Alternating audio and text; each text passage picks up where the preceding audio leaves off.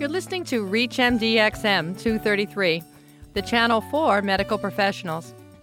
In the face of national disaster, we all respond in different ways. Many become fixated to the media response. Some chose to remain home-based and they avoid travel. Others want to help, but they don't think they can help or they don't know where to begin.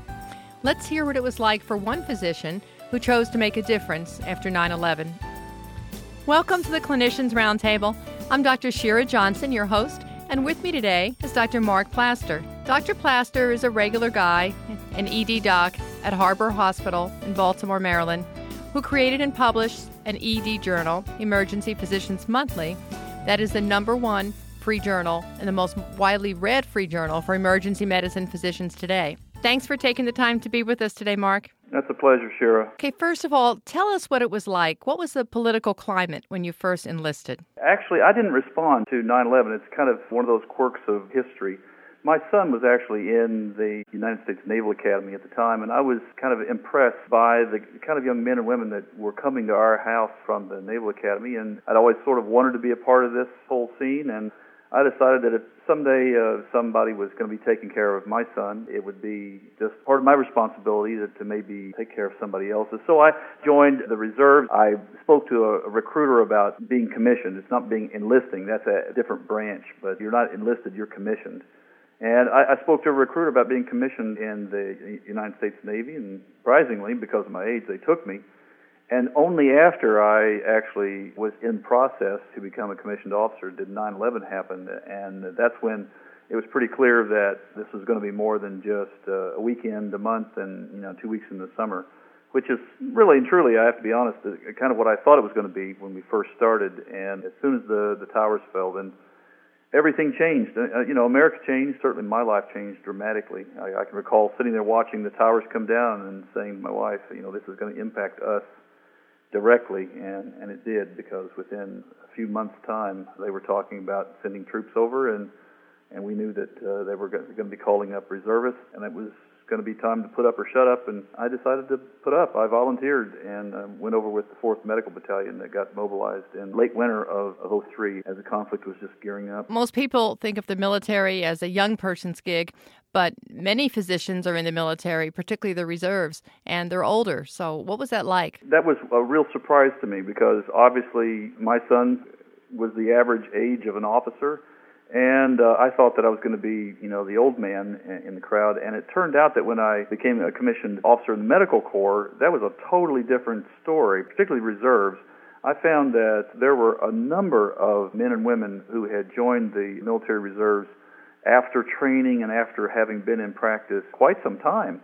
When I was serving in Iraq, I was actually serving with the chief of the trauma service at Oregon State and people who were in their 50s, and these were people who had 20-plus years of experience in the specialty that they were practicing in. And I found that to be true time and again. I was recently on exercise in Ukraine, and I was pleasantly surprised to find that I was deployed with one of the top pediatric gastroenterologists in the country, as well as one of the top cardiologists in the country. So I thought that I was unusual. I wasn't. You're called from all walks of medical life. Yeah, absolutely. And I found that some people that had some of the best training in the world, this cardiologist, Dr. Charles Brown from Santa Barbara, California, trained at Harvard and has a very comfortable practice in Santa Barbara, and yet he's volunteering his time with the Marine Corps. And Dr. Fortunato out of North Carolina is a national expert, and here he's spending time sleeping on the ground with the Marines just like I was. And what about the process? What were some of the commitments and the responsibilities behind that training? To get into the reserves, you have all the various paperwork issues, and you have to be able to pass the physical exam. You have to be healthy, that sort of thing. The process was pretty straightforward. It was not even as complicated as credentialing at most hospitals. You just fill out a lot of forms. Once it passes up through the chain of command, actually, I believe that it has to go through Congress. I'm not 100% sure, but I think it goes fairly high, certainly to the Secretary of the Navy, to be signed off on. And once that's done, then they come back and you take an oath of allegiance to the United States, and you're commissioned. And then off you go to, in my case, now this is not all the case for everybody, but in my case, I went off to what's called Direct Commission Officer Training, or DCO school in the Navy. That's down in Pensacola, Florida. And It's lovingly called Knife and Fork School because it's so short and so tailored to the middle-aged officer that they do take it easy on us, that's for sure. We qualify with a pistol, we jump off a swim tower and do the third-class swim qualification, but other than that, there's not much time to really teach us how to be military experts. Doesn't sound like a shortcut to me. And if you've just joined us, you're listening to the Clinicians Roundtable on ReachMD-XM 233, the channel for medical professionals. I'm Dr. Shira Johnson, and I'm very fortunate to be speaking today with Dr. Mark Plaster, an ED physician who practices in Baltimore, Maryland, and we're discussing what it's like to be a physician, citizen, soldier, a proud reservist in the U.S. Marine Corps. Now, for older physicians, would any of us be crazy enough to do this, and would they take any of us today? Who should consider this, or who would you say should go? Generally speaking, I think they're looking for physicians certainly in their 30s that are 30s, and I think that the age for coming into the service is probably 35, maybe 40. In my case, they waived the age requirement simply because I had 20 years of experience in trauma and had been in emergency medicine my entire career. And certainly if there is a need in certain types of specialties, they're going to be more inclined to, waive the age requirement. If you have a specialty that's not so necessary to the military, then that's less likely. Well, they had a PDGI guy out there, right? It's a little misleading. He had 5 years of surgical training before he went into pediatrics and then before he went and did pediatric GI. So he actually had 11 years of postgraduate training. He was one of the most educated guys I'd ever seen in the military. But he was a surgeon first.